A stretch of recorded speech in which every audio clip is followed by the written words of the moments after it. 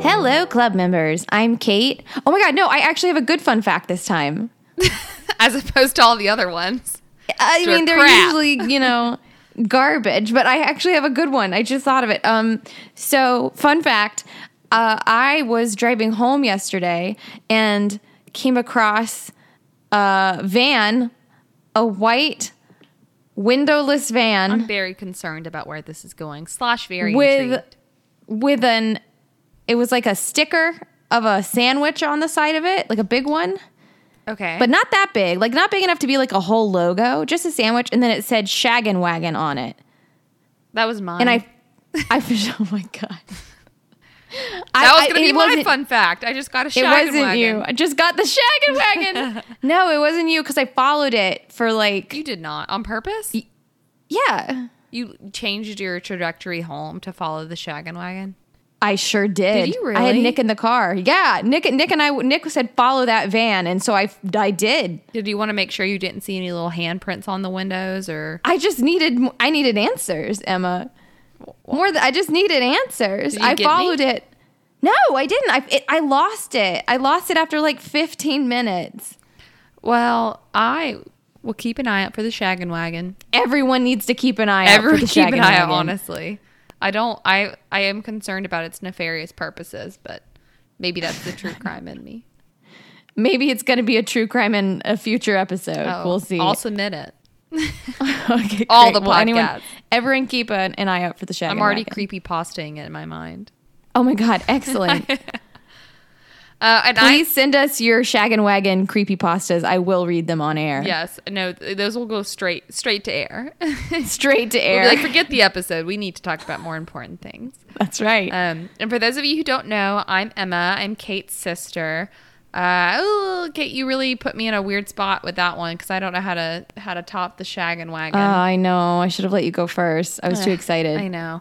And okay, so my fun fact is that one of my favorite things is going to the local Alamo Draft House. There's one here in Raleigh. There are some in other places. Y'all may be familiar. And going. They're from Texas. Yeah, they're from Texas. Going and getting loaded cheesy fries and a margarita. Not together. You have the margarita, then you let it settle. Let your stomach settle. Then you get the cheesy wow. Wow. And then watching a movie with Sarah and Kate. Aw. So that's my vibe. Sweet. My fun fact is better, but that is very You know sweet. what, Kate? I'm sorry. Whenever I edit this, I'm just going to cut out the Kate part. It's going to be with Sarah. Oh my God, so rude. You did So it to rude. yourself. Well, we're not here to be rude to each other. I mean, we kind of are, but we're also here to talk about a movie. Only this week, we're not talking about a movie. This week, we're doing something a little different. We're talking about The Haunting of Hill House from Netflix. And super, super excited to talk about it. We did lie. We did originally say, I think at the end of 13 Ghosts, we said that we'd do this in 2 parts to break it up. That was a lie. That was a lie. It's going to be 3. There's a lot to unpack from this show. And honestly, as much as I really loved watching and doing an episode on Bly Manor, we did it dirty a little bit by cramming all of that into one episode. I think that was my of the first show. episode of the show. Yeah, it was. And like, you really got thrown in the deep end. I really bless did. you. Bless you for sticking around. Yes. But yeah, this is episode 1 of 3. We are covering the first 3 episodes of Hill House today. There are spoilers, so please go watch it if you haven't already. Or at least go watch episodes 1 through 3. Yeah, just episodes 1 through 3. We're not going to spoil anything else. I've seen the show before. Emma has not. No, and honestly, whenever I watch Bly Manor, it obviously was naturally compared to Hill House because it's basically the same actors, and more importantly, the same director. Same writer. And the same writer. So I was very curious about how it compared, and everyone kept comparing it, but I wasn't really able to do that fair comparison myself because I hadn't seen Hill House. So this was also very eye-opening for me because not only did I like have a little bit more like a better understanding of people's references to the show, I also was better able to compare it to Bly Manor. That's true. That is true. And it was hard. It was really hard not bringing up Hill House when I was talking about Bly Manor. It was really hard. Yeah. I'm really excited to hear what you thought of it, at least what you thought of the first 3 episodes. But before we do, I did want to just give a shout out. We do have a new patron. Yes. We have Scott. We have a new club secretary. Welcome, Scott. We're so excited to have you. Welcome to the club, Scott. We're so glad to have you. And yes, thanks for being a part. Thanks for supporting us. And just to let everyone know, you are, by listening to this podcast, you are a member of the Nightlight Horror Movie Club. You are a club member. There are no dues for this club.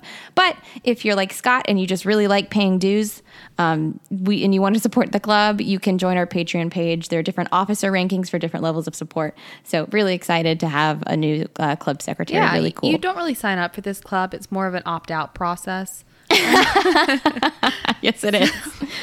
You cannot unsubscribe. No, you may not unsubscribe. The text for doing that in the email is tiny font. It's very tiny font, and it is in white font. And it also leads to a faulty link. So that's right. Has that ever happened to you? That has happened to me. Well, recently I tried to unsubscribe to Figs, which is like a scrub service who sends a heinous amount of emails, and there just wasn't an unsubscribe button. It's like, you can't. I guess I need to block the sender. I don't know what the next steps are. I don't know. They'll find you. Well, can I give a quick synopsis, like an overarching synopsis for Hill House for people who haven't seen it? Yes, please do.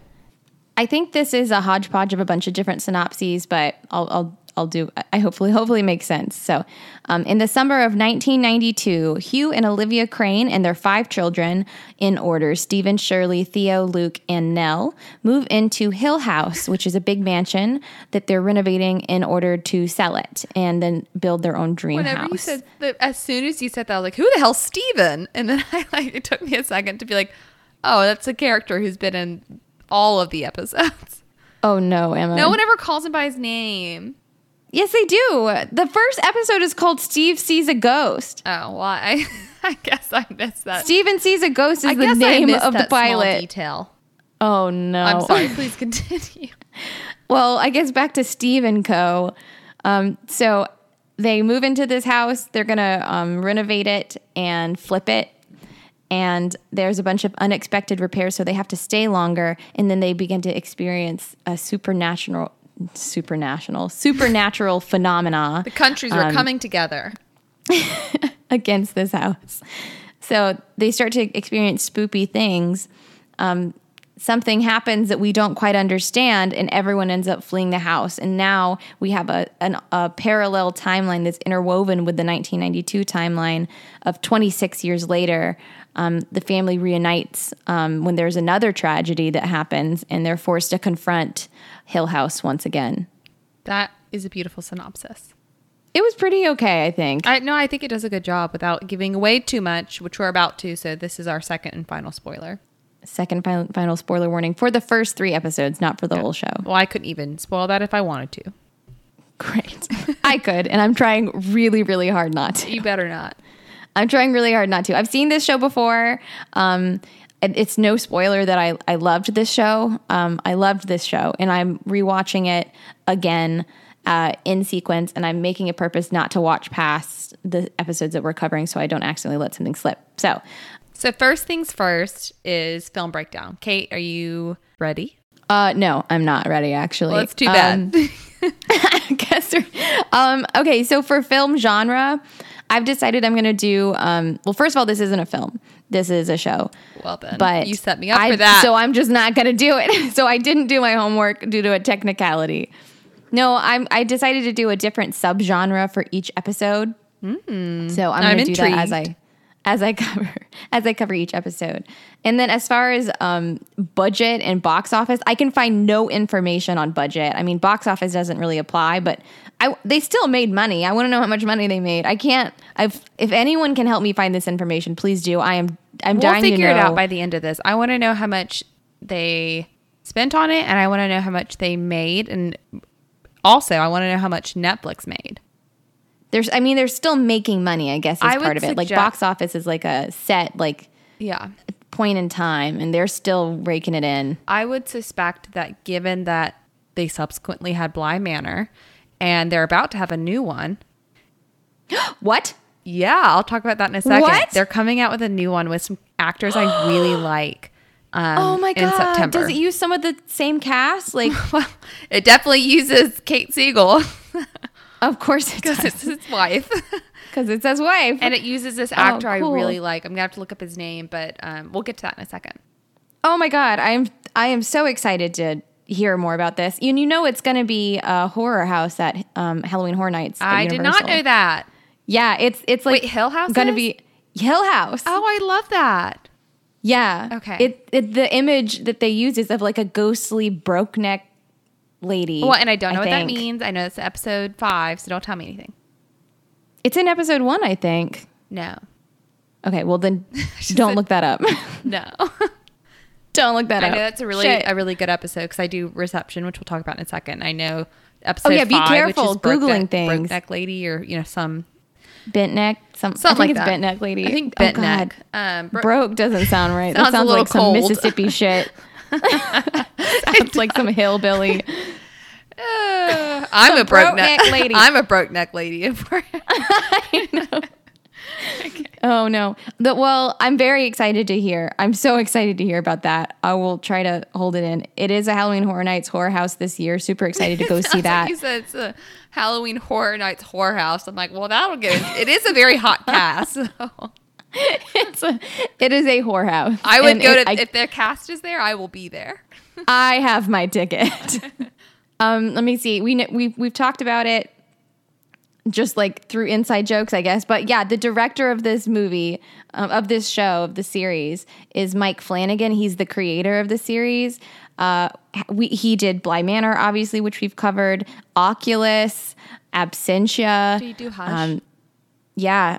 Well, no, that was, I think Kate Siegel directed that one. I was just like, well, it's she's hard in to, it. they're so I both just doing kinda it. Well, she wrote it. extrapolated. She wrote Hush. So Kate Siegel plays Theo in this show. And if you didn't already know, she and Mike Flanagan are married. Since They have 2016. Oh my God, I love that. And they have 2 kids, a boy and a girl. A girl who she found out she was pregnant with, or they were pregnant with whenever they were filming Hill House. And they named her Theodora. Did they really? Yeah. First of all, I love the name Theodora. It's I beautiful. love it. Kate and I will probably race to have it. Well, I don't know if kids having babies. I'll let you take it. If I have a baby, Theo is definitely Theo and Dot are both on the docket. Just cute little short names. Nobody is pregnant. Just Nobody. to be clear. No. Something has gone very wrong. If either of us are pregnant right now. Yeah. No. But what I was gonna say is, truly, I feel like Kate Siegel is maybe the prettiest person I've ever seen. Oh my God, she's so pretty. She's just gorgeous. She's so pretty. She's just so pretty. And like, God bless him. No disrespect. Man's brilliant. Mike Flanagan is a very normal looking Which dude. I thought was so refreshing. Yeah, I guess so. I'm trying to like not say something rude, like that's so brave of him. You know, like, Oh my God. you know, I think Kate Siegel's gorgeous, and that's really saying something because I also think Carla Gugino is gorgeous. Oh my God, so But pretty. Kate is just, Everyone like- in this show is beautiful. Yeah, whenever I see, I saw a tweet that was like a story about a family haunted or cursed to be scared by ghosts and undeniably hot. They're all so hot. I was like, that is accurate. That is so accurate. Like all of them are like movie stars. Well, they are movie stars, but they're all like flawless. No, they're all Literally, particularly attractive. whenever I was watching, so I watched the 3rd episode last night, which is Theo's episode, and literally I had to pause it. I was like, Nick, do you see her teeth? Look at her teeth are perfect. He's like, I know. I have been drawing. I've been working on my drawing, and so I'm trying to learn how to draw faces. And so I've been. Are you going to literally be drawing her face? No, but what I did notice is like I've been paying more attention to faces because I'm like as I'm drawing, I'm learning like what makes a face look odd, and I'm like that nose is too far down and things like that. And so like I'm like I was looking at her face and I was just examining it and like what makes her so goddamn beautiful. But she is. I don't know what it is, but she's got it. She's got it. She's got those Marilyn Monroe like birthmarks. She's looks nice. Well, I mean, Theo, I guess, has got it too. She's like Hot the stuff. frat boy. Yeah, she's a hot commodity in I think Chicago, is that where Boston? I wouldn't know, but Wherever she is. I mean, she's doing just fine. us. Well, no, like in the show, like her character. Oh, you still don't know. Great. All right. Well, I did want to talk before, because we are going to go into a play-by-play of each episode. Not a play-by-play. We're going to talk about each episode. I do not have the mental We will not keep you here for 3 hours. No, I'm not doing that to y'all or myself. But before we go into the episode by episode, I wanted to talk a bit about the production design. So, because like the shots in this show are gorgeous. Yes, they are. They are so pretty. And I was like wondering, I was like, okay, so clearly this is all like a set, but like they do have like a lot of good exterior shots, and like I wanted to know more about it. So I looked up the production designer. His name is Patricio M. Farrell. He built an entire I might be making him too fancy. It might just be Farrell. Farrell I like better. Farrell sounds like a production designer. It sure does. A singer. He built an entire 2-story house on an Atlanta soundstage, an entire 1,500 square foot mansion that you can enter. You can enter it. You can walk around it. You can go up the grand staircase. You can go through different rooms. That is insane. He built it. Like he designed it. Well, that gives us some insight onto the budget of this film. Yeah, so that's why I was looking everywhere. And like I know that like part of the budget issues was part of the budget issues were they were going to have to build an exterior to match the interior. And they were just like, I can't do this. Like, this is too much. So they were able to find an actual mansion to use for exterior shots in, I think it's like LaGrange, Georgia is where they found it. And they were able to like convince the homeowner with like, I guess you just got to be really diplomatic and nice, convince the homeowner to like switch the door out so it matched the interior one. Wow. And even cut down some trees. Wow. I don't know. That's a lot, asking to cut down people's trees, but they did Big it. Ask, particularly in Georgia. And I'm sorry, I want to talk about this house for a minute, because the design of the house is so beautiful, and it's a mix of different styles. Because like you get that vibe from it, like that this is a house that has been like renovated and rebuilt and retooled, and they're renovating it in the show too. And I was looking it up because I learned a lot about house designs.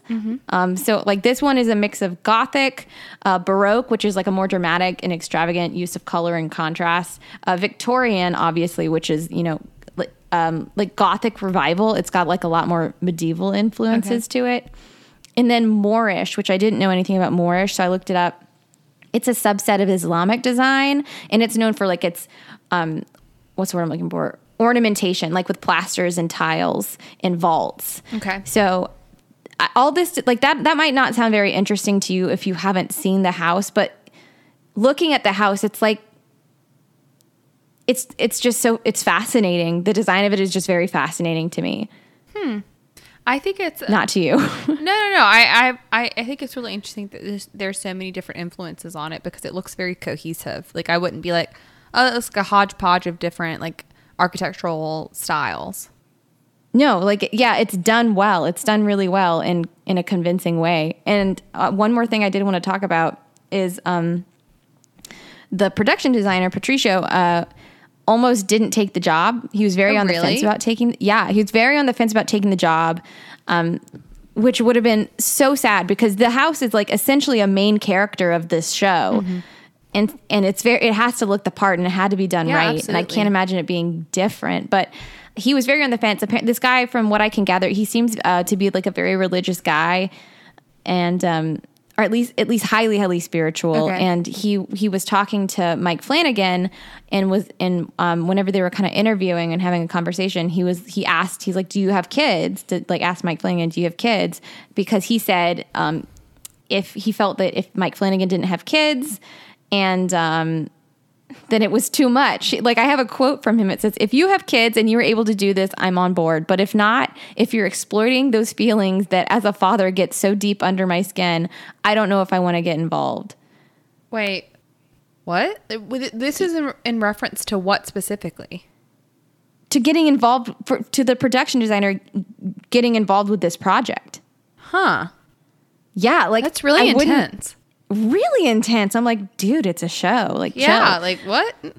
But apparently Mike Flanagan was like, yeah, I have a boy, because they had one kid at that time. And so then he was like, all right, let's do it. Yeah. But like if Mike Flanagan didn't have a kid, Hill House would have looked very different. That is wild.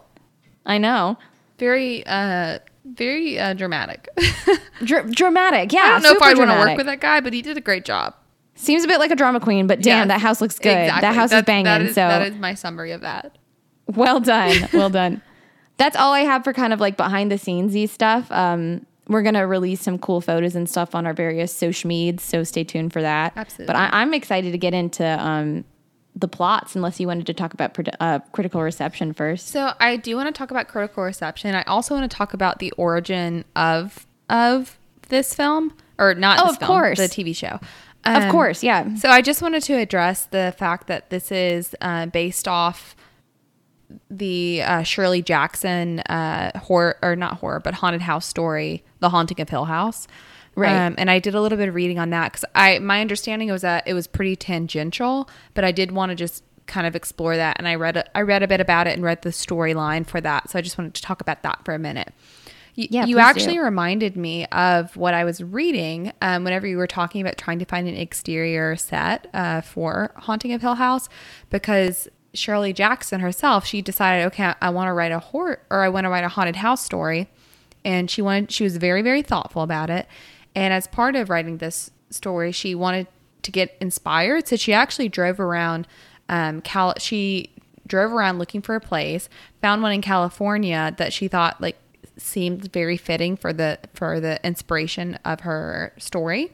And then interestingly, she found that her like a ancient relative, like a great aunt or great uncle, actually had designed that. What? Yeah, so it's very odd. That's weird. Very weird. Spoopy, one might say. Spoopy, one might say. I will say that. Spoopy Emma. Trey Emma Spoopy. might say. Emma might say. But interesting things about this. So she was writing in the modernist period. And so that was when the study of psychology was finding, like it was getting more attention, and there was a lot of attention about like the unconscious. And so I think that that's very interesting, because it was in the setting of a time where the thought about what happens unconsciously, how that plays into the development and the life of a person. It seems like she really pulled that in for her story, and you can see that a lot in this TV show, because it's all about like people's own demons and then the supernatural surrounding that, but almost the supernatural as a way of emphasizing people's own demons and their own struggles. Absolutely. Yeah, so I thought that was very interesting. The story itself is actually not super related to this. Like the story is about a guy who I guess is a supernatural researcher who's trying to get evidence of prove that the supernatural exists. So he basically ends up inviting several people to this house, and one of them in particular is very like psychically sensitive and is affected by the house more than the other people, that they all kind of get the bump in the night, things being written on the wall, that whole spiel. And then at the end of the story, the woman who is like very in tune with the house feels like it's almost her home, and I don't know where the story goes, so don't tell me. It doesn't seem like it's super related to the show, but again, I haven't finished it, so maybe it is, and I don't know. But the beginning parts of it don't seem related. But the gist is that she refuses to leave the home. They finally get her out of the house because they're like, we think this place is affecting you more than it should be. And then she drives away, and then she drives her car into a tree.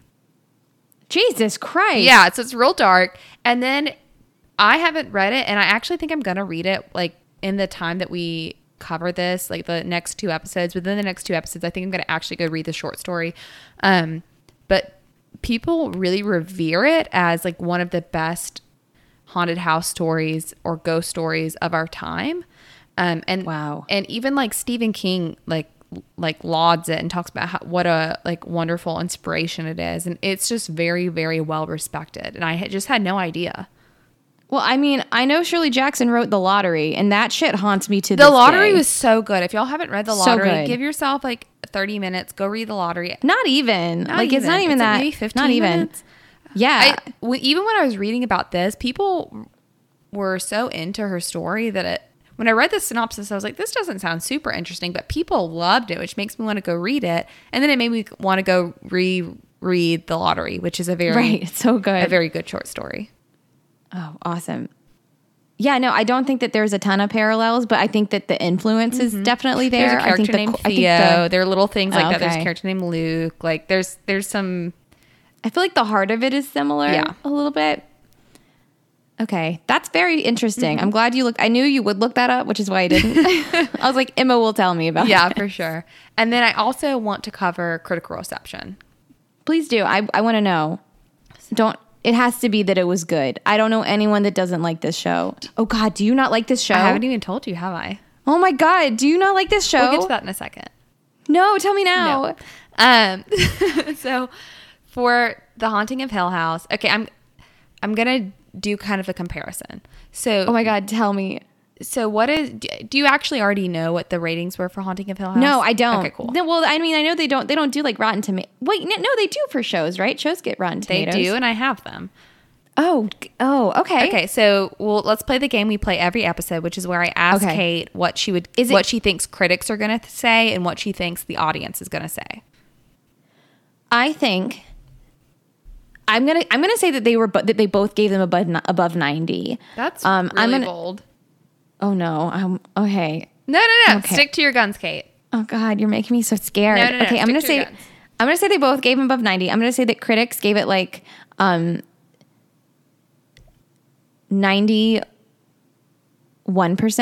and I'm actually gonna say that audience went higher, and I'm gonna say audience gave it like 93.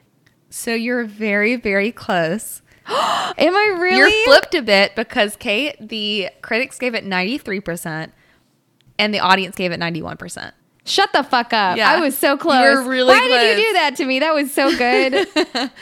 Your face, too. I just wanted to test it a little bit. You were just like, okay, wow, presumptuous much. Well, you're always so accurate. I'm like, Kate, you're stealing my thunder. I'm so glad. And by contrast, I was worried. I wanted to know how Haunting of Bly Manor did, because I remember whenever I was doing reception for this on the very first episode I covered with Nightlight Horror, I remember everyone kept just comparing it to Hill House, and I didn't know what that meant because I had not seen it. I think you can. I think they're both like they're just different to They're me. both like haunting stories, and it's by the same director and has the same cast. I actually think you could apples and oranges, people. I think you could compare them pretty well, to be honest. Apples and oranges. I don't want to because I know Hill House will win, and Bly Manor it's important to me, but I know Hill House is better, and I just don't want to. So the thing about Bly Manor, and I'm not going to say how I feel about Hill House yet, but the thing about... Oh my God, just tell me. The thing about Bly Manor is that I enjoyed it when I watched it, particularly the end. I thought it was kind of slow in certain parts. I thought... And you do not like a slow burn. I do not like a slow burn, particularly as it applies to a haunted store. Yeah, I don't like a slow burn haunted house. I don't just want things to go bump in the night. I thought that some of the characters in Bly Manor were super annoying. Like, I'll never forget the stank ass walk of the nanny. Like, they did a TikTok of her, the way she walks down the aisle when she goes, walks down like the hallways when she goes to get the kids. Please send me that TikTok of Danny the nanny. I want to get on so Danny the nanny TikTok. Okay, guys, please go listen or go look up on TikTok Danny the nanny stank ass walk, because it just like, I don't think anyone else calls her Danny the nanny. Okay, we'll go look up Haunting of Bly Manor, because they did this amazing clip of her the way she walks to go see the kids when she's angry, and it's like her butt moves so much in these ill-fitting, or not even ill-fitting, but just like horrible of the time pants. And they 80s, and they like added the audio stank ass walk. It's just okay, so good. Club assignment. I need that post haste. Yeah, I need to go re-find it. If one of y'all can find it before us, please send it to us. You will make us so happy. But anyway, Haunting of Bly Manor, its score was 87% by critics, so still very good, but not quite as strong. And then the interesting thing is that it was actually 64% by audience. Yeah, I know. Everyone hated it. Everyone was so mean to Bly Manor. That's also why I'm so protective. Yeah, I thought they were harsh, but I didn't know what they were harsh about, because I thought it was pretty good. And then now that I'm watching Hill House, I feel like I have much more context for why people were such tough critics.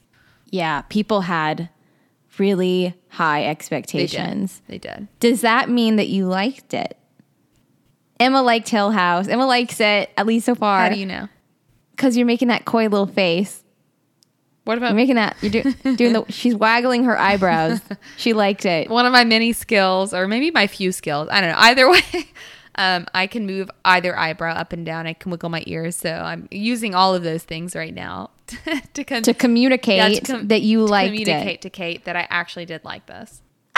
Yay! Yay! So the first episode, I was kind of like, I'm so relieved. I was like, this is kind of like slow. But then I quickly became so attached to the characters that I really didn't mind that everything else was revealing itself slowly, because I feel way more invested in these characters than I did in the Blind Manor characters. Yeah, that's absolutely fair. I felt the opposite of absolutely invested in Danny the nanny. Like, I'm so sorry, but she was annoying as shit. Like, no, leave she wasn't. Danny Even alone. the kids, like leave Danny out of this. Perfectly splendid. I was like, can you cut that out? Like, stop that. I was just like, enough. I thought she was a great little actress, but I just thought like her character was two-dimensional for a while, because I was like, I get what you're doing here. I know that's gonna make sense, but like, stop. Whereas these characters, foreshadowing. These characters, the kids, I thought were all good actors. One, they passed the test series. that 13 Ghosts failed miserably. And being a good show. Being good actors, like child actors. Oh, yeah. God, yeah, fuck that kid. And I really bought, like, 13 sometimes Ghosts. I feel like it's tricky to show a child version of a character and then transition it to the adult version or intercut it with that. I think it's like a risky game. They do that a lot. They do it a lot, and I actually thought they did a really good job with it. Like, I found myself very seamlessly going between the kid and the adult, which I think is very hard to do. Yes. And I sent you I sent Emma a link of a bunch of behind the scenes images that I'm going to we're definitely going to be posting everywhere because they're dope. And one of them is a casting bulletin, and it's the headshots. That's one of my favorite ones. Yes, of all the adult actors, and they're putting up the headshots of the child actors because they're casting them to the adult actors. Yeah. And I think they nailed it. I think that, Jesus, young Luke is the cutest thing I've ever seen in my life. He is so cute. And I looked him up so because I cute. was trying to figure out, like, what is he on anything else? He reminds me, he has the cuteness level from Jerry Maguire, the kid from Jerry Maguire. It's like that level of cute. Yeah, which is hard to achieve. Which is really hard to achieve. It's and played I by... do want to... Oh, go ahead. Oh, I was just going to say, I do want to talk about his role, especially in the Theo episode, in episode 3, Touch. I'm going to talk about that. Oh, I'm excited. Don't let me forget. So the actor is Julian Hilliard, I think, who plays like young... The child? Who plays young Luke Crane. We have shouted out one actor so far. Yeah, we have one actor, and it's a child. It's a child. And he... also, for those of y'all who have seen WandaVision, he's one of the children in WandaVision. Yeah, because he's adorable. He's so adorable. Put him anywhere. Just slap him on anywhere. I'll buy whatever cereal that kid is selling. Yeah, he's for sure. adorbs. But they're all good. I think they're all good. I think they all capture the personality of their character really well. And they feel like real kids to me. It's also a huge testament to the casting, the directing, and of course the writing. The writing makes all of this possible. Yeah, no, I agree. So far I'm impressed. And the writing is not always Mike Flanagan. I think most of the directing is definitely for these 3 episodes, and the creation of the entire show is obviously Mike Flanagan. But the writing is a couple of people, which is cool. So does it change by episode? Yeah. Mm-hmm.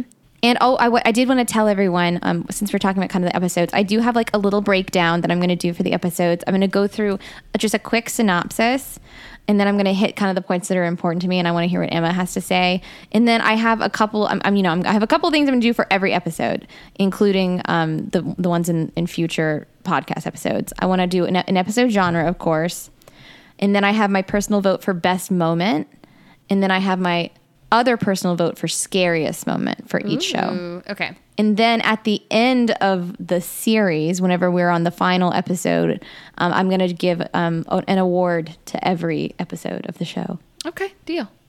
We're going to have an awards. How about an award ceremony? Yeah, we're going to have a little ceremony. No, the whole club is invited. It'll go straight to the wiki page. That's right. And then it will be promptly taken down, and that's okay. Okay. Enough of all of that. I want to go into the show. We have 3 episodes to cover, so I think we should probably get rolling. All right, well, let's get rolling. Episode 1, Steven sees a ghost. Who's Steven? Just kidding. Shut the fuck up. Oh my God. I am going to go over a recap of the family, but first let me just read the show notes. So this is the pilot, obviously, released October 12th in 2018. 2018? Written and directed. I didn't realize it was... It's been a minute. Yeah, I did not realize that. It's been a minute. That's why I think it's the perfect time, because it's getting into spoopy season, and it's rewatch time, baby. Absolutely. So it's written and directed by Mike Flanagan. This is just kind of the synopsis for it. So... Oh, also, I don't know if you've noticed, but it seems, and I don't really remember that, but it seems so far, at least, every episode is centered around a character. I had put that together. Yeah, so Steven sees a ghost. Stephen Crane, the eldest, is an author known for his book, The Haunting of Hill House, an autobiographical novel about his childhood experience while residing in the haunted mansion with his parents, Hugh and Olivia, and younger siblings, Shirley, Theo, Nell, and Luke, in order. During their stay, the Cranes encounter paranormal occurrences and are forced to flee without Olivia, who dies within the house, traumatizing the rest of the family. Years later, 26 years, I think, Stephen uses his family's traumatic experience to write his book, which strains the bonds between the siblings. Although it became a bestseller, he missed most of the frightening experiences in real time and does not actually believe in the paranormal. At the same time, we have Theo, who's meeting this woman named Trish. Theo is like hot mama, apparently. Mm-hmm. We got Steve and Shirley, who are missing calls from Nell. Oh my God, Nell, who then calls Hugh, who's her dad, and she's talking about how she's concerned about Luke, who's now a drug addict later in life. And the episode ends with, because the whole episode, everyone's, trying to get in touch with Nell. Nell's, I think they say, has one foot on a banana peel. What is it? No, I know exactly what you're talking about. It was like, I can't remember. The other foot's on a banana peel, but I don't remember the one first foot in crazy and the other foot on a banana peel or something like that. Yeah, something like that. And so it ends with the reason why it's called this, the reason why the episode is called Steven Sees a Ghost, because throughout the episode, Steven is, he's meeting with this woman who, to get content for his next book, because it's now a series. Now he's a very popular author, and this woman is retelling a very horrifying story about seeing her husband's ghost, and he's talking about how he doesn't really believe in ghosts. And to be fair, I feel like he doesn't necessarily say he doesn't believe in ghosts. Correct me if I'm wrong, but he says he doesn't believe, because he said it's not that he doesn't believe in ghosts, is that he thinks calling it supernatural is saying that it's something other than natural, whereas he likes preternatural because it's things we don't understand that are happening. Because he is like filming it, and if he wasn't filming it, then like if he's filming it, he obviously believes you can capture something. But he never has. And also super fucking pretentious, because those words mean the same thing. Preternatural and supernatural are literally used interchangeably. Yeah, it was a dick comment, in my opinion. Yeah. It was also like she's grieving her dead husband. He's semantics though. Yeah, can you get over yourself for a hot second, Steve? He's not super likable. No, he is not. I do have the quote that you're thinking about, though, which is probably my favorite quote from this episode, at least. It's whenever he's talking about ghosts. And he says, "I've seen a lot of ghosts, just not the way you think. A ghost can be a lot of things, a memory, a daydream, a secret, grief, anger, guilt. But in my experience, most times they're just what we want to see. Most times a ghost is a wish." That's gorgeously written. Very well written. Gorgeously written. Chef's kiss to Mike Flanagan. So good. Was it at that point, not for that line, but the line where he's like, supernatural versus preternatural. Oh my God. Whenever he's doing that whole bit, is it after that she goes, "Did you see anything though?" Like, yeah. He's like going the off. show knows he's an asshole. Yeah, he's like, blah, blah, blah. This is what I think, blah, blah, blah. This is why what you said isn't quite right. And she goes like, "Okay, but did you see anything?" And I was like, that's a great end to that, because none of what he said mattered at all. He's just like talking to himself, basically. Just talking out of his ass. Yeah. So anyway, that the episode ends with him going back to his house. We find out that his marriage he's separated from his wife. His life is not at all as great as it initially seems to us.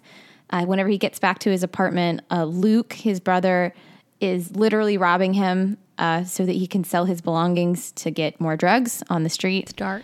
And it's really dark. This whole show is very dark.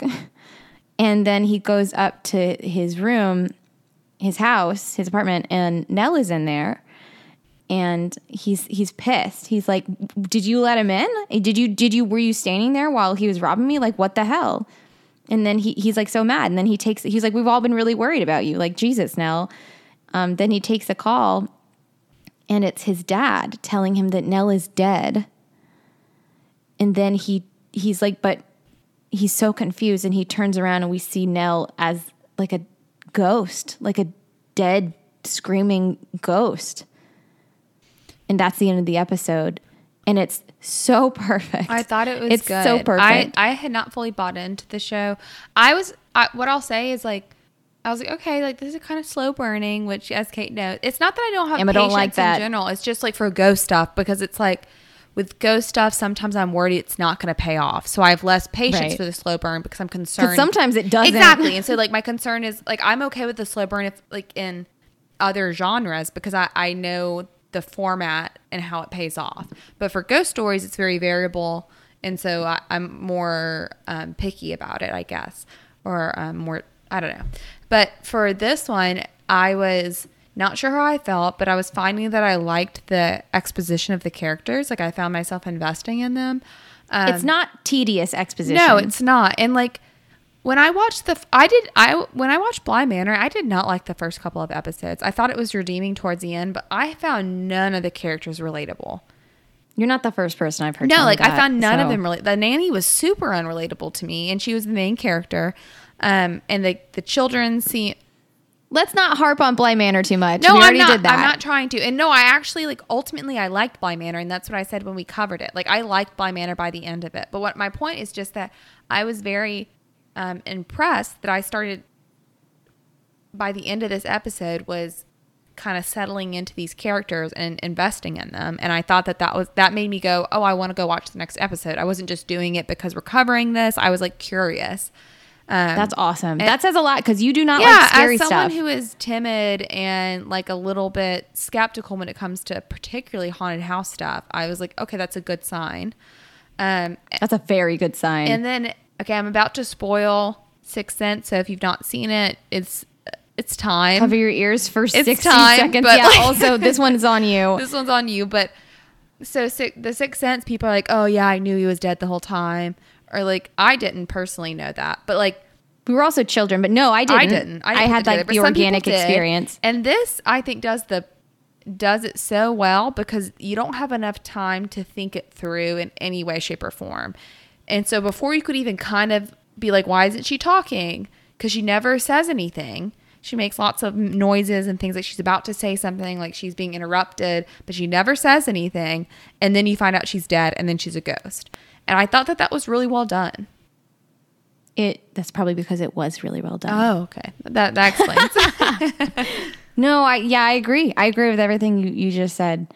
I really like this episode. I think this episode is very much all about getting to know the family. So I did want to go into the cast a little bit at this point, if that's okay. Yeah, let's do it. I'll be brief because we got 2 other episodes to cover. We got Carla Gugino, who is Olivia Crane. Fantastic. She is the person she's obviously the mom of the family. She's the person who designs the houses whenever they're flipping houses. And it's her and Nell, she and Nell rather, who are the most affected by the house. Especially we can see that by the end of this episode because they're both dead. Yeah. Something happened in the house and now both of them are gone.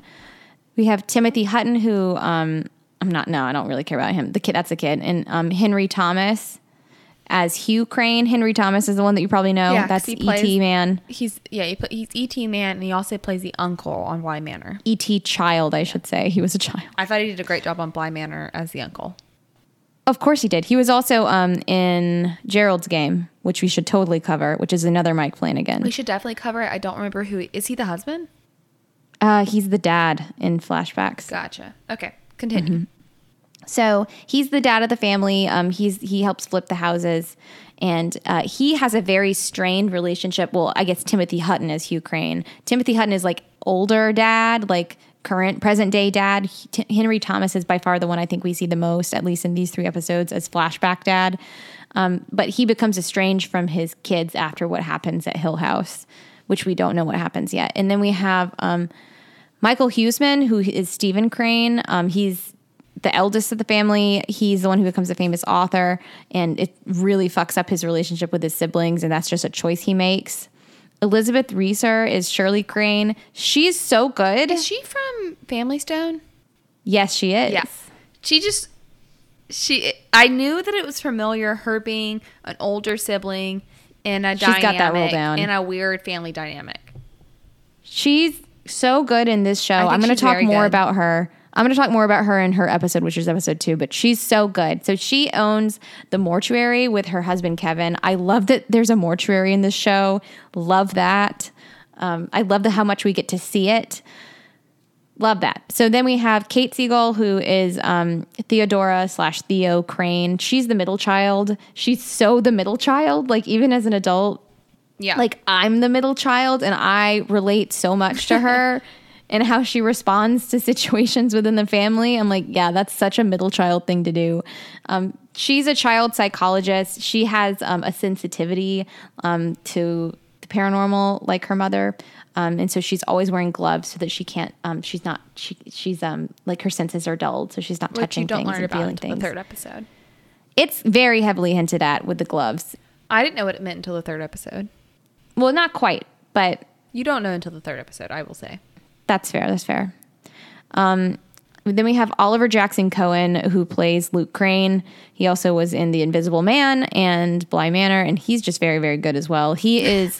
I was expecting you to end that sentence with very, very attractive as well. He is. God, he's got so the handsome. best chin. And then when you watch, or when you look at behind the scenes where he's like playing around with the kids and stuff, you're like, okay, I think I'm ovulating I can now. only take so much of this. I can only take so much. He's so hot. And he is the older twin with Nell. And it's him and Nell. And they're so Is cute he when they're little American kids. or British in real life? Oh, that's a very good... That's a British very good question. Or Irish in Bly Manor. But I don't know which one's real because his accents are good with both. I'm looking it up right now. And if he's Irish in real life... from London. He's from London. That makes him that much more attractive. I know. I hate that. Maybe I the two never most looked attractive actors, the 2 most attractive people in Hollywood per gender, Kate Siegel and this, what's his name again? Oliver Jackson Cohen. These 2 people. I know. Ruining it for the rest of us. Too attractive. Anyway, so that's Luke.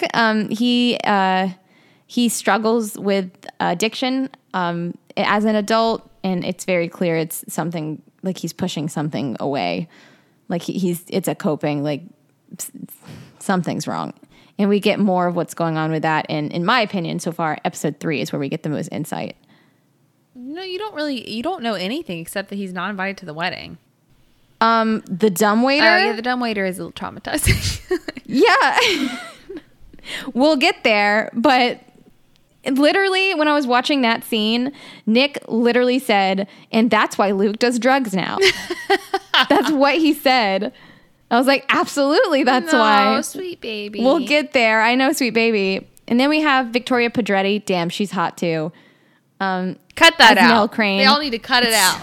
I can't help myself. She's so beautiful. She's Nell Crane. Obviously, she's the youngest member of the family, or one of the 2 youngest, and she was obviously the most affected by the house, second only to her mom. She has such hardcore manic pixie dream girl vibes. I don't care. No, I don't have a problem with it. It's just like her vibe is like a little moody and a little like, you don't quite get me. And it's like, well, they don't. No, they don't. And this is not a negative thing. I really like this character. It's just like when I'm thinking about her, like the vibe she gives me, I'm like, oh, that's like, it's a type of hot kind of. I'm getting I don't know protective why you're again. getting protective of her. Like, it's not a bad thing. I don't know. Manic Pixie Dream Girl is not a good thing. No, it's like Zooey Deschanel is Manic Pixie Dream Girl. Yeah. I think it's just because you don't like Zooey Deschanel. No, I do like Zooey Deschanel. Are you kidding? I love her. Why are you being so weird about it? Because I don't think Nell is a Manic Pixie Dream Girl. She was also played angsty girl in Bly Manor. I think that she is like emotional trauma girl, if anything. Yeah, it's very Manic Pixie. Like, I don't get you, but I want to get you. I feel like Manic Pixie's different. I feel like Manic Pixie is like, for me at least, Manic Pixie Dream Girls are created from the lens of a man. That's fair. And I don't see that with Nell. I do feel like her, like, untouched. It doesn't feel performative to me. It doesn't feel performative. I agree with what you're saying, but I do think, like, she has the Manic Pixie Dream Girl aspect of being, like, unattainable.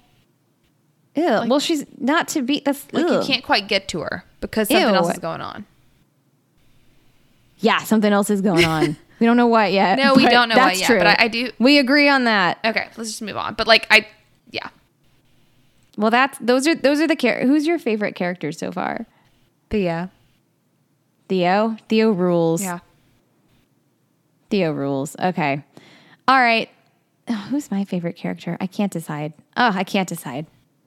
How dare you ask me this question? So, I'm going to pick an episode genre for this one. Emma's going to hate it. You've heard of corn horror. Now it's time for horn horror. What does that even mean? Like, the scene where she's talking about that woman is talking about her husband and he died in a car accident. And the haunting of the car honking. Now it's horn. Yes. No. Yes. That's an anecdote within a larger storyline that is not about horns. I don't care. No. It was a scary scene for me. Watching her retell it, I felt like I was there. Horn horror. This is not up for debate. No. My rule is that you have to put something else into that category. What else goes into the category of horn horror? Yeah, you figure that out. Get back to me. What's the movie? Okay, hold on. What's the movie about the killer car? Car movie. Yes. Kate's just Googling something in the desperate there's attempt. a bunch. We got The Car. We got Joyride. You have not seen we got any of those Maximum movies. Overdrive. That's not the point. No, there's like a killer car movie. What? Christine. Is that a real thing, Kate? Yes, that's a real thing. Okay, fine. We'll take horn horror, which is really hard to say. Say that 3 times fast. I know, that's even better. Horn horror. That's my favorite kind. Real quick, Kate, I want you to say it 3 times fast. Horn horror. Horn horror. I did it. I could not. It might be because of the vodka soda I have in my hands, but it could be because you're other constantly reasons. drunk. Sure.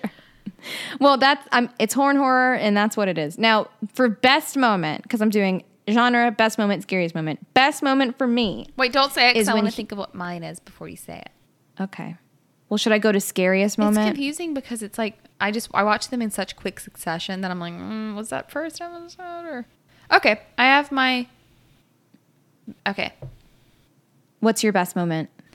My best moment is when he realizes there's like 5 male characters. You will have to use names. Steven, yeah.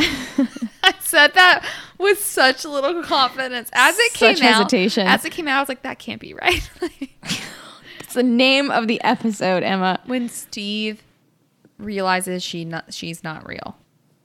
Yeah, that was a really, really good moment. So I had initially put that as best moment. I saved that. I put that as scariest moment for me, which is whenever Steven sees a ghost, whenever he sees Nell at the finale. That was the scariest moment for me. So I put it there. Best moment for me was when Hugh, this is in the flashback, Hugh was talking to young Nell about how dreams are cups of water and that they can spill, and kid dreams are special because they're like an ocean, and so they spill out sometimes.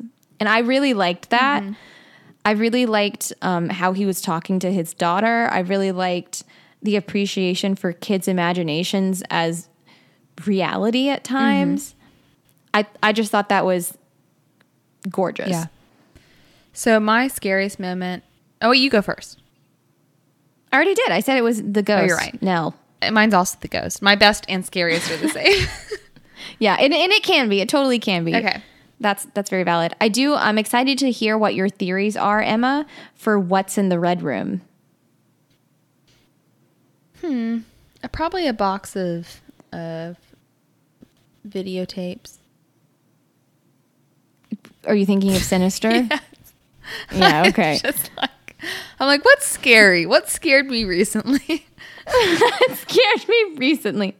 I don't know. Give me a second. Let me think. I'm not going to tell you. For those of you who haven't seen the show or haven't seen it in a while. What do I actually think is in the room, or what would be scary? What do you actually think is in the room? And you can think about it. What would be scary could be, it's a room full of clowns. That would be scary. It wouldn't make sense. It's the room that drives the mom crazy. The room where it happened. Okay, we're not doing that. We're not going to subject our listeners to that.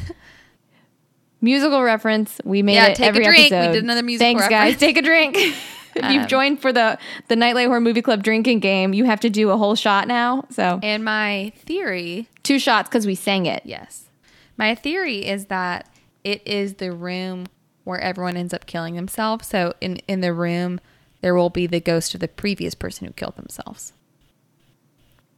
Strong theory. I'm not saying anything. All right. Shall we proceed to episode 2? I think we should. Episode 2, Open Casket. This is also directed and written by Mike Flanagan. And here we go. In childhood flashbacks of Hill House. Oh, this is Shirley's episode, I should say. This is Shirley's episode. In childhood flashbacks at Hill House, Shirley encounters a box of abandoned kittens, takes them in. However, all of the kittens end up dying, which really is horrifying to Shirley, especially the one that she tries to bury. Yeah, let's not go there yet. Okay. So she obsesses about how she couldn't fix them. So then we go to present day Shirley, who is reeling from the sudden loss of her sister, and she's going through the stages of grief in her own way, I will just say. And we learn about her as a mortician. We learn that she became a mortician after she met a mortician who fixed her mom, and I use the word fix very purposefully, who fixed her mom because she was very scared to go up and see her mom in the casket, at the open casket at her mom's funeral when she was a child. And then whenever she saw him, she's like, oh, you fixed her. And now that's what she does. So she decides to take Nell's body, and she's going to prepare her body for an open casket funeral for the family. We also get to learn a little bit more about... I could never do that for you, just for the record. Oh, I'm going to get there. So we also learn a bit about Theo. Theo is Kate Siegel, her sister, who is staying in the guest house next to the mortuary where they live. And so I'm very excited to talk about this. My first section is called Embalming Your Own Sister. I'm very excited to talk about it. It goes without saying that this is a bad idea. But I'm going to say it. This is a really bad idea.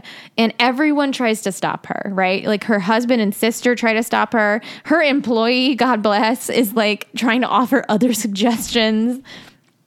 But here's the thing. Initially I was like, I would never do that. I would never do that. I think I would do that, Emma. Okay, please explain.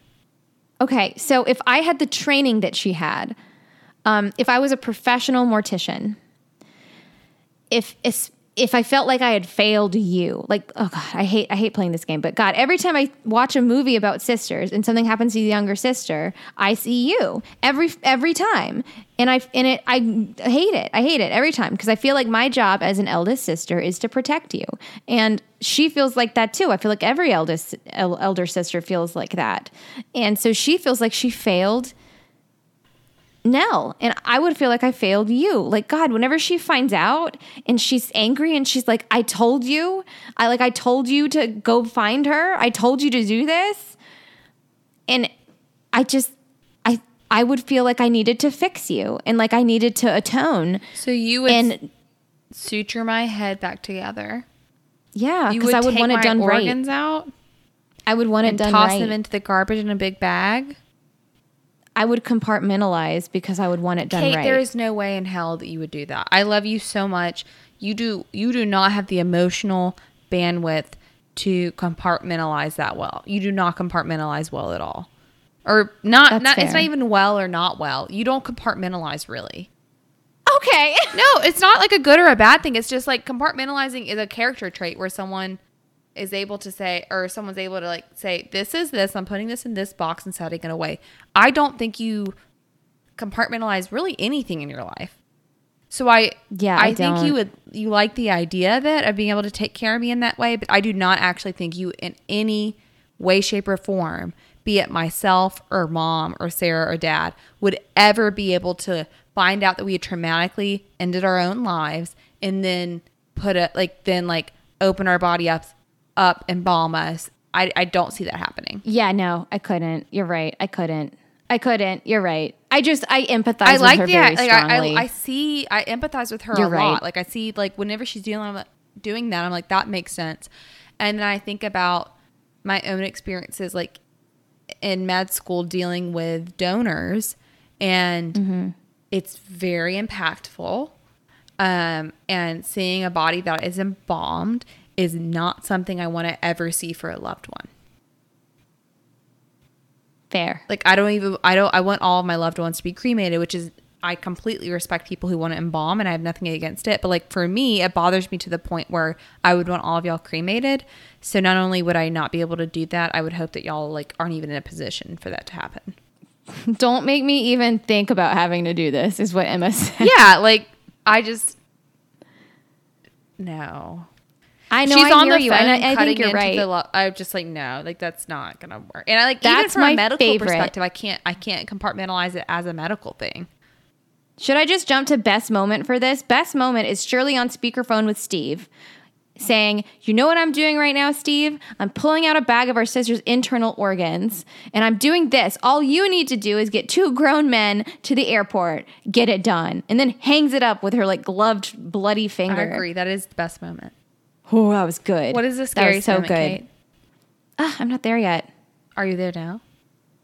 Yeah, it's mom with a kitten box in the mortuary, hands down. That was not the scariest for me. Really? The scariest for me was the first incident where it's a flashback and she sees that the kitten is alive. Oh, and then the bug crawls out of the kitten's mouth. That like really bothered me. And I did not see it coming. I literally thought the kitten was alive. And that really bugged me. I thought that was really well done. Yeah, so that bothered me. So this is I probably even shouldn't say this. This is a very personal thing for me where, so I deal with a lot of dead animal bodies, as you might have guessed, as a veterinarian. I deal with this a lot. And I went through a string of like having to euthanize a lot of animals. That's sad. Like at once.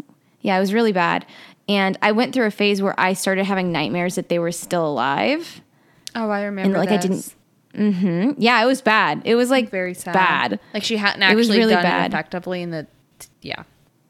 And like they were still alive because I had a very, very upset, because I had like a string of euthanasias, and then I had one that went really bad, and not like the euthanasia went bad, but like the owner was unhinged upset, like so upset.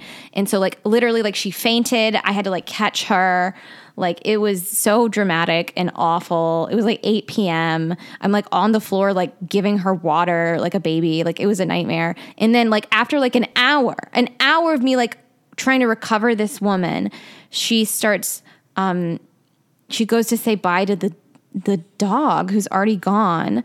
And like this dog had like a bunch of things going on. It doesn't matter. But like your body moves after you die sometimes. God, I already know where this is going and it's really bad.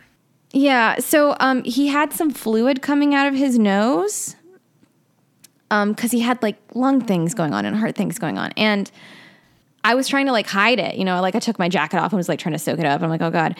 But she just heard the noises and thought he was breathing and started panicking, saying that he was still alive. Oh. And I didn't euthanize him all the way and that he was still alive. So that did really good things for my mental health, as you can imagine. People it was really traumatizing. You have to be, whenever you pronounce someone dead, you have to be careful the way you do it. so as to not elicit reflexes that make it seem like the person's still alive. Yeah, because you're... Because like every your brain shuts down. And there are ways you do like subtle like hard pinches and things to like that would elicit a reflex if the person was alive, but you do it in a subtle way so that the family is not aware that that's happening when you come in to pronounce the death, because you don't want it to seem like you're just like messing with their loved one. Yeah. But that sounds really terrible, Kate. Yeah, y'all got more than you bargained for this episode. Yeah. Sorry, guys. Welcome to our therapy hour. But all of this to say that weirdly, this scene didn't bother me. So this scene weirdly didn't bother me. So like at first it did whenever she said it's still alive, that was super triggering for me, of course. But the beetle crawling out of her mouth broke it for me. So this is how it breaks it for me.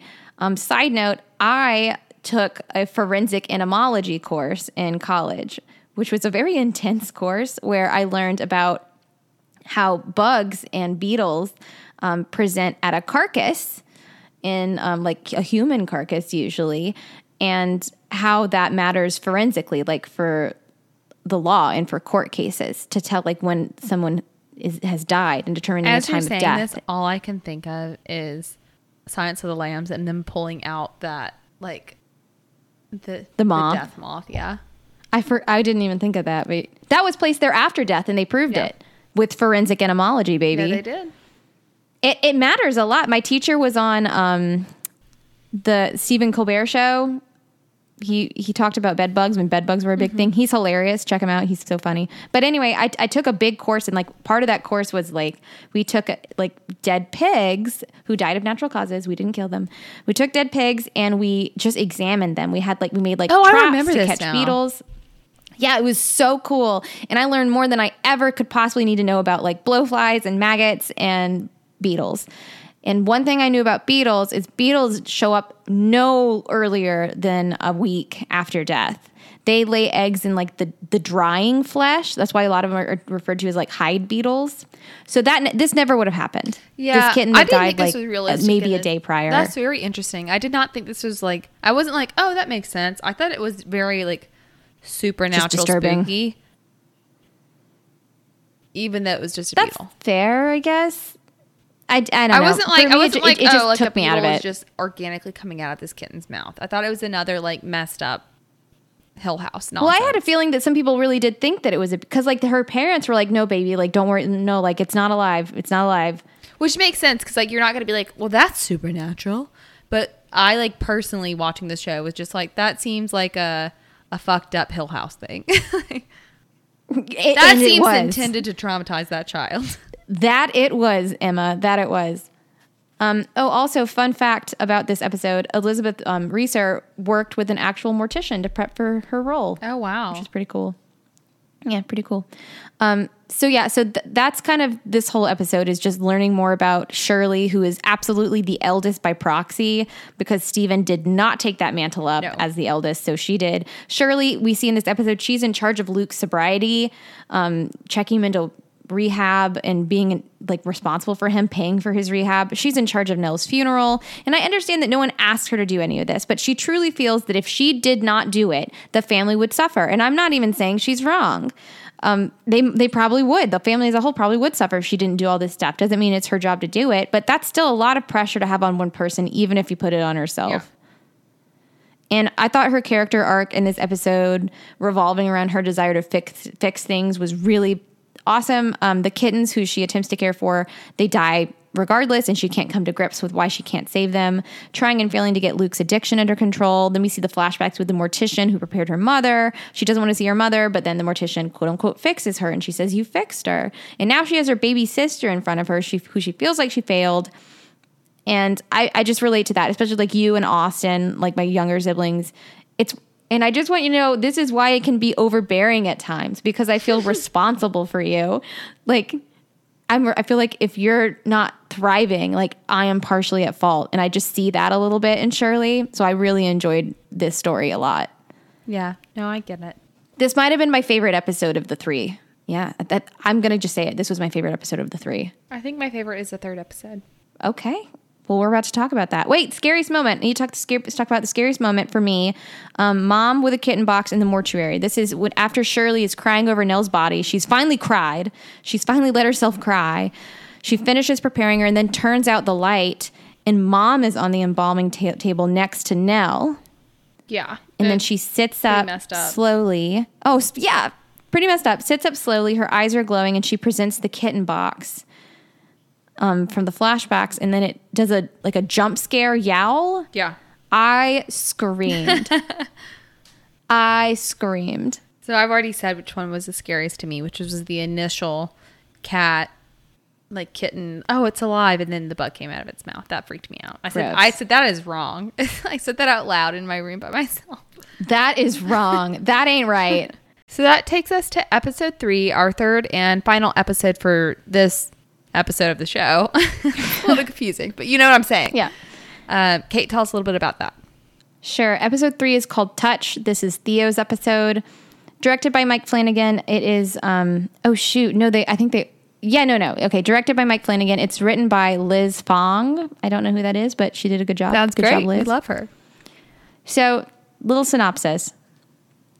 Theo is able to perceive feelings from people and from objects whenever she touches them with her bare hands. I guess I'll talk about that in a minute. So, in this episode, we have child Luke who encounters a ghost, which, holy fucking shit, that was horrifying. And that's why he does drugs, and I get it.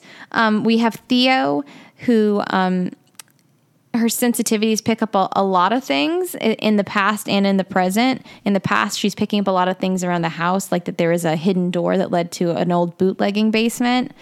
In the present, she is a child psychologist in Boston. I'm pretty sure it's Boston.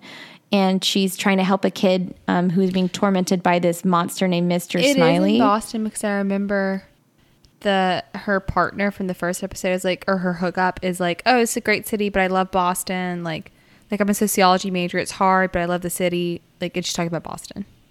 Okay. And so it is Boston. Good. So, Theo is trying to help this child as a psychiatrist. She's trying to help this child who is tormented by Mr. Smiley. And she's like, I don't know how to say it, like obsessed with this case because she touches the child and she doesn't feel anything. Like we see like a very noted moment of her touching this child's arm purposefully. Doesn't see anything, doesn't feel anything because this girl has put up all these emotional walls to protect herself. And then she goes to the girl's house and she's walking around the basement, touching things. How did she know to go to the basement? Because Mr. Smiley is in the basement. Oh, I see. Because that was the one thing that I did not follow. Also, Mr. Smiley looks like he had a stroke, right? Like one pupil is dilated and his smile is like reaching up on the right side of his face asymmetrically. Well, it just makes it even creepier. I know. He literally looks like he had a stroke. Anyway, if you ever look like Mr. Smiley, go to the nearest hospital. Mr. Smiley says, see your doctor. Yeah. Stat. Anyway, so she goes to the basement. She knows that Mr. Smiley is in the basement. This is so sad. This is so sad. This is the saddest episode so far. And she's touching everything around the basement. She touches the couch is the last thing that she touches. And she finds out that the girl's foster dad has been molesting her. And Mr. Smiley was basically just a manifestation of her abuse because it was the way, what's the word I'm looking for? Like the pattern of the wood on the ceiling that she would see. The wood stain, kind of. As she was being attacked. Yeah, and that's assaulted. Also very common for children who are assaulted to manifest it as like a corporeal, like bad guy. I didn't know that. It's really sad. I don't like that. That's awful. This is actually pretty realistic. That's awful.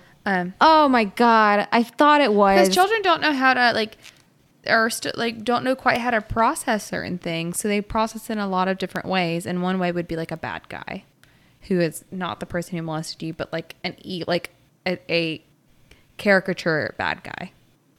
Yeah, because it also has to be your foster dad that drives you to school. Who also drives you to your psychiatry appointment. Yep. Yeah, so that's fucked up.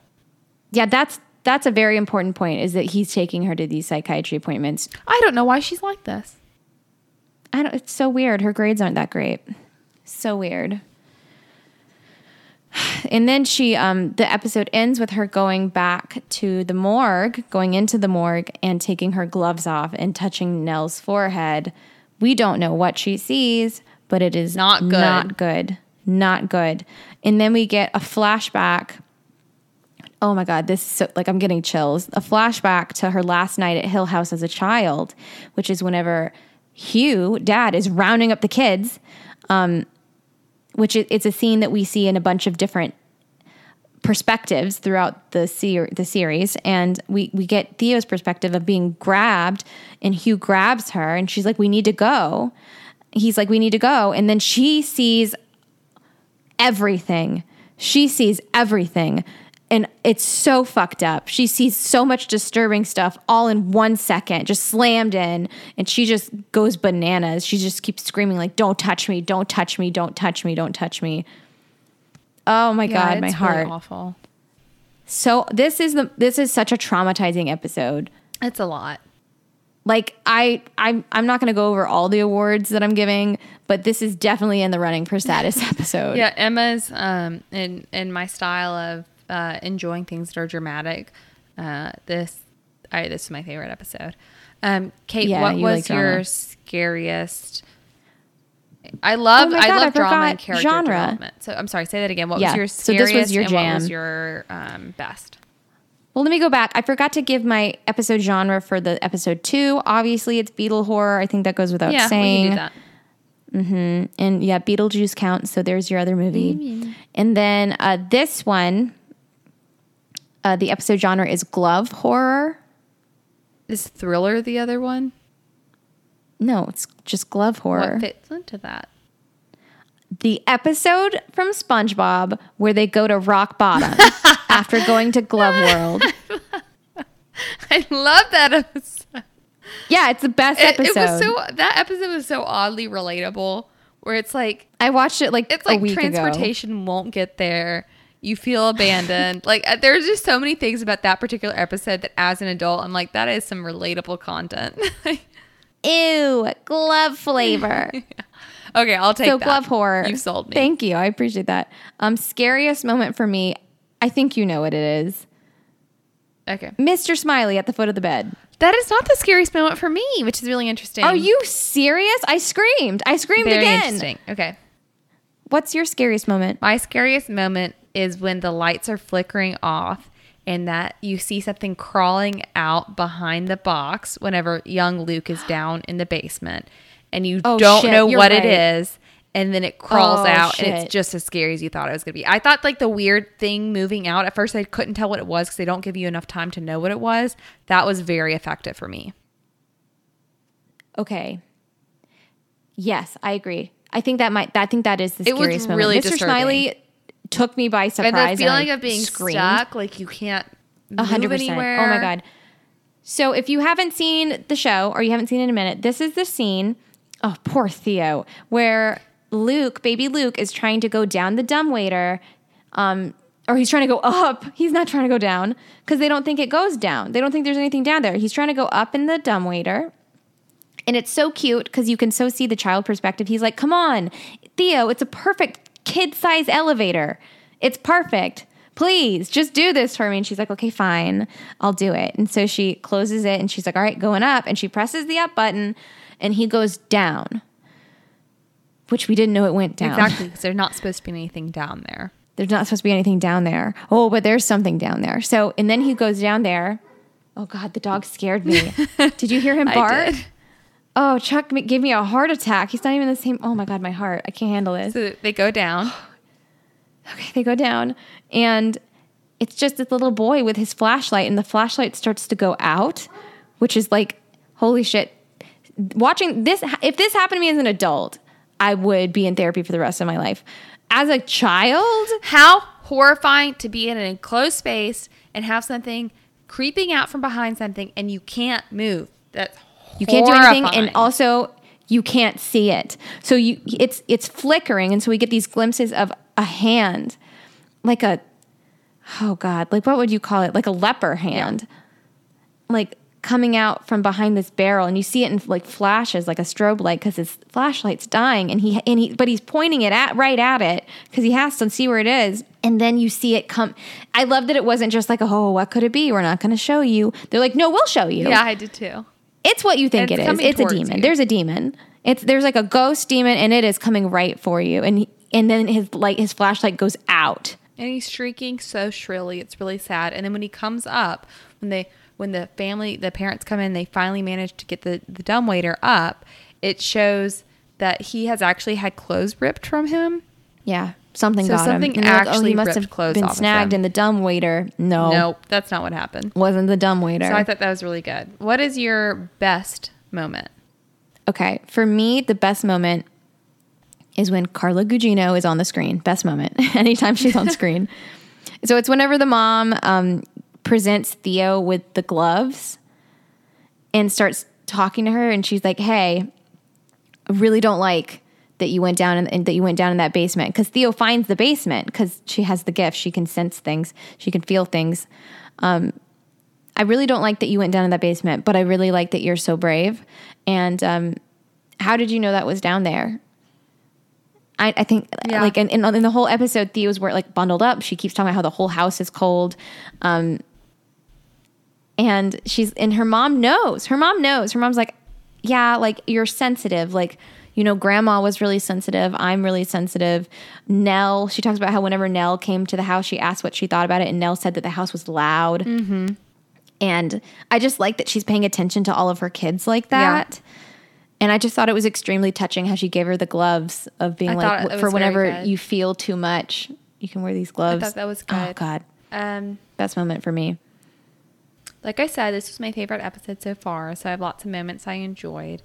I think maybe the best moment for me was at the very end, whenever I just didn't guess it. So the reason this moment is the best is because it makes total sense, but was unanticipated, which is when Theo goes into the mortuary, or goes into the funeral home. Oh, yeah. And takes off her gloves and like places her hand on Nell to find out what Nell has experienced or what led to this state, and then has a horrific experience and starts sobbing.